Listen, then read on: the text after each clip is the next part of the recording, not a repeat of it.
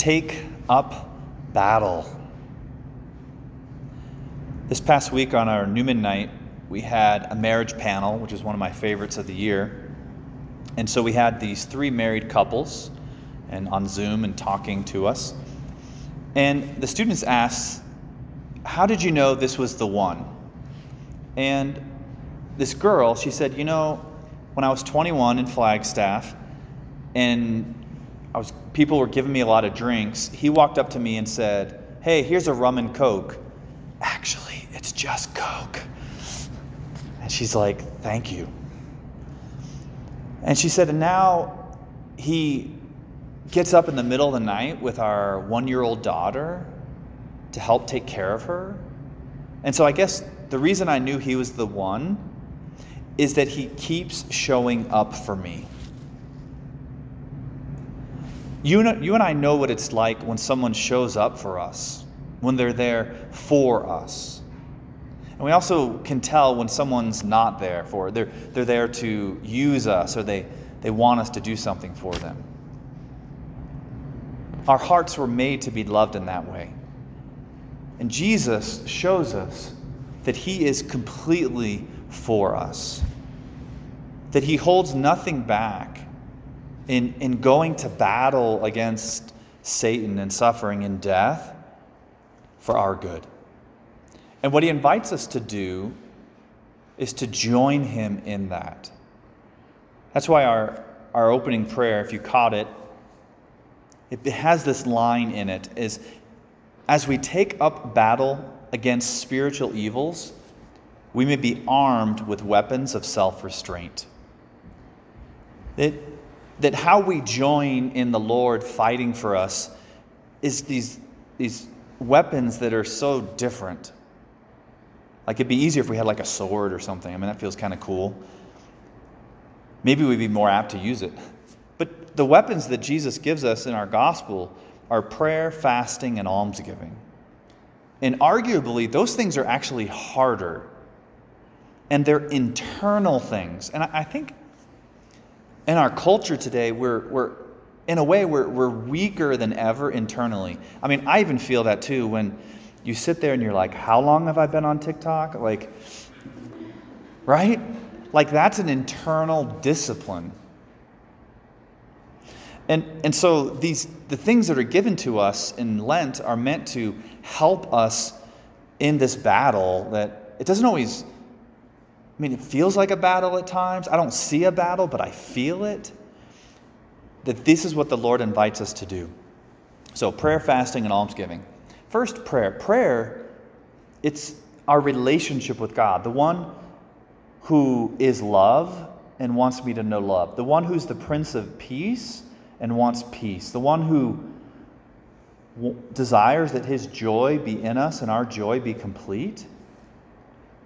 That when I open myself up to prayer, I'm opening myself up to the one who wants those things for me. Love and peace and joy.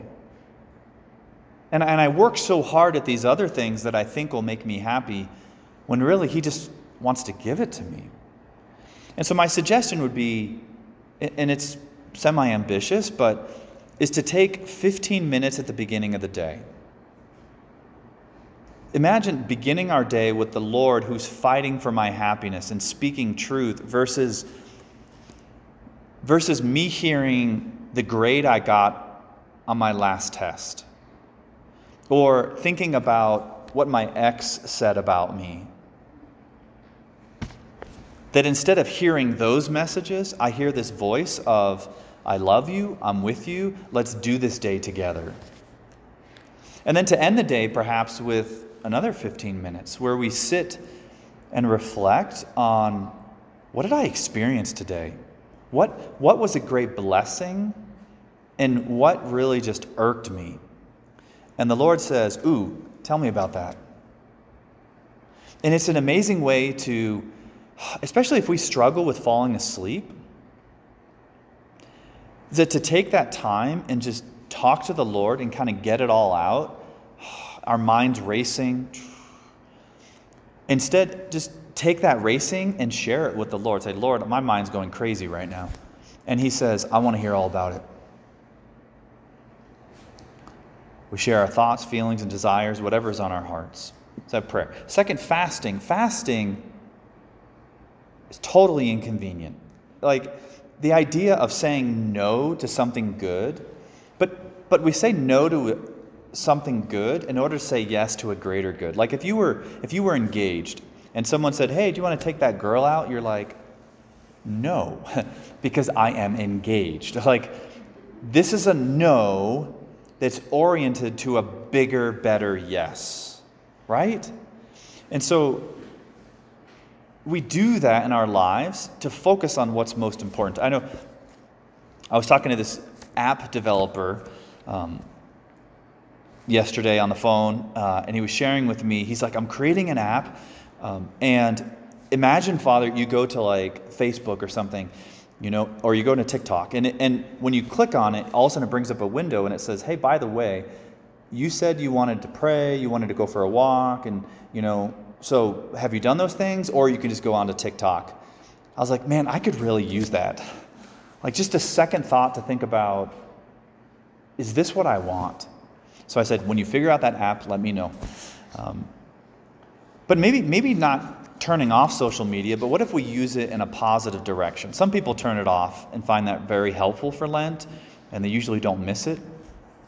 But Father Mike Schmitz has a podcast of a Bible in a year. It's about 20 minutes a day. So in the time it takes to walk to class and back, or maybe when you're getting up in the morning or you're doing your workout or something, that you can actually be fed with God's plan and goodness. And in the course of a year, you'd listen to the whole Bible. Or there's another app, they reached out to us, hallow.com, HALLOW.com. If you type in hallow.com/CatholicJacks, you can actually get a 3-month free trial. And it's basically, it's a meditation, it's a prayer that you can just hit play. Because some people are like, I don't even know how to pray, Father. Well, you hit play and it kind of like walks you through, talks you through a prayer, talks you through a meditation, and it kind of helps you. It teaches us how to pray. So those are a couple ideas. How do we take what we have and put into that medium positive things that are good for me? Prayer, fasting, almsgiving. If we thought prayer was hard, almsgiving, I think that's one of the harder ones even for college students. I remember being in college and I heard this talk and then they passed the basket and I thought, man, that really moved me. I'd love to be able to do something. You know what? #adulting. I pulled out my wallet and I looked and I was like, all right, I'm going to, and then I looked and all I had was a $20 bill. And I was like, but I said I would do it. God knew that. God's going to take care of me. And so by God's grace in that moment, I said, I'm just going to try it. I tried it. I threw the 20 in there, and I'm still here today. Right? Like you feel like if I give my money away, like how am I going to pay for get Chipotle tomorrow? But so almsgiving at its heart is, do I trust God to take care of me? Or do I have to rely on me to take care of me? And also, it comes from a place of blessing. Do I feel blessed in my life? And when I feel blessed, a healthy sign of being blessed is I want other people to be blessed as well. Like I have, and I'm so grateful. I don't have to like protect myself from other people, but I want to share with other people.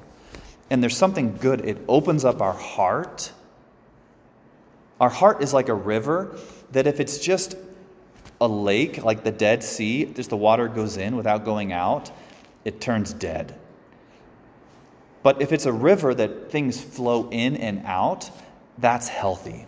That's like the Sea of Galilee in the Holy Land. And so I think these practices, prayer, fasting, and almsgiving, I think they're more important than ever because, I don't know if you remember last year during Lent when COVID hijacked Lent? And I remember like thinking to myself, like, forget what I was going to do because apparently I'm doing COVID for Lent. It's been a long Lent. No, but that's something happening to me But what's powerful about prayer, fasting, and almsgiving is it's me acting back. It's me being reminded that I'm in control of my life. There's a lot of things that I can't control, but I can choose to do these hard things that are good for me, and it does something to me. I say that from experience. As I look back, one of probably my best Lent, if we had to give out trophies, was the year after college. And in that time, it was actually the hardest year of my life. The girl I had dated and thought about marrying, we broke up. And I saw all the plans for my future of happiness just slip between my fingers. And I felt like all these things are happening that I can't stop. And I can't make myself be happy. And I didn't realize it at the time, but looking back, I was really depressed. That what is depression? It's when the things of life are pressing in on me and I feel like I can't stop it. I feel like a victim. But then came Lent. And for whatever reason, by God's grace, I said, you know what? I have nothing to lose. I'm going to go all in. And so I looked around at what other people were doing. So I was like, all right, I'm going to go to daily mass and I'm going to pray every day and I'm going to fast from certain foods. And I found something.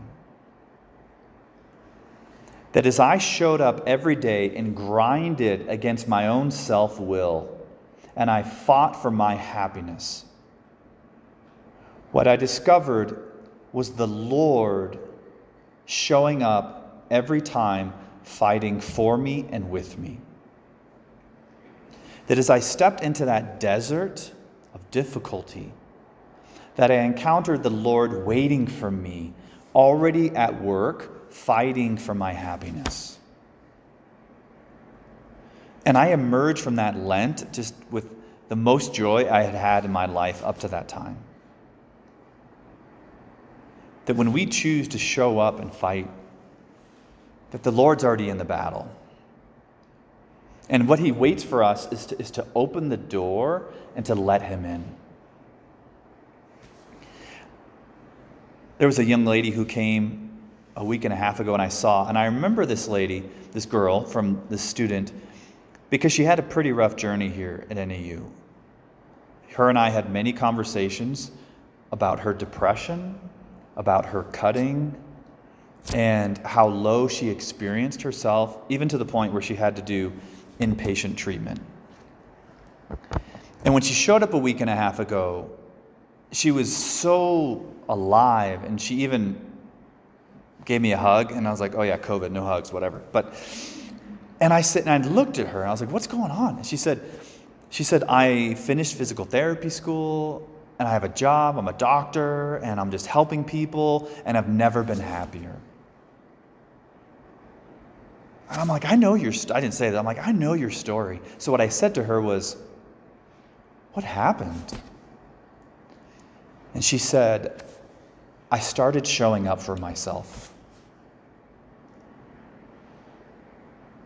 There are a lot of people who want to help us on our journey. But we hold the power of that key to let them in. That we hold the most important position, the driver's seat. To say, what will I do? Will I choose to do battle or not? But what we find when we open that door is the Lord who says, behold, I stand at the door and knock. He who opens the door, I will come in and have supper with him. That our Lord has been fighting for our good for a long time. And what he desires is for us to join him in that, which makes his work effective. And for you and I, it's not about winning the battle. He's already done that. But it's about showing up. Even after multiple failures, it doesn't matter. It doesn't matter what happened yesterday or this whole year. It's past.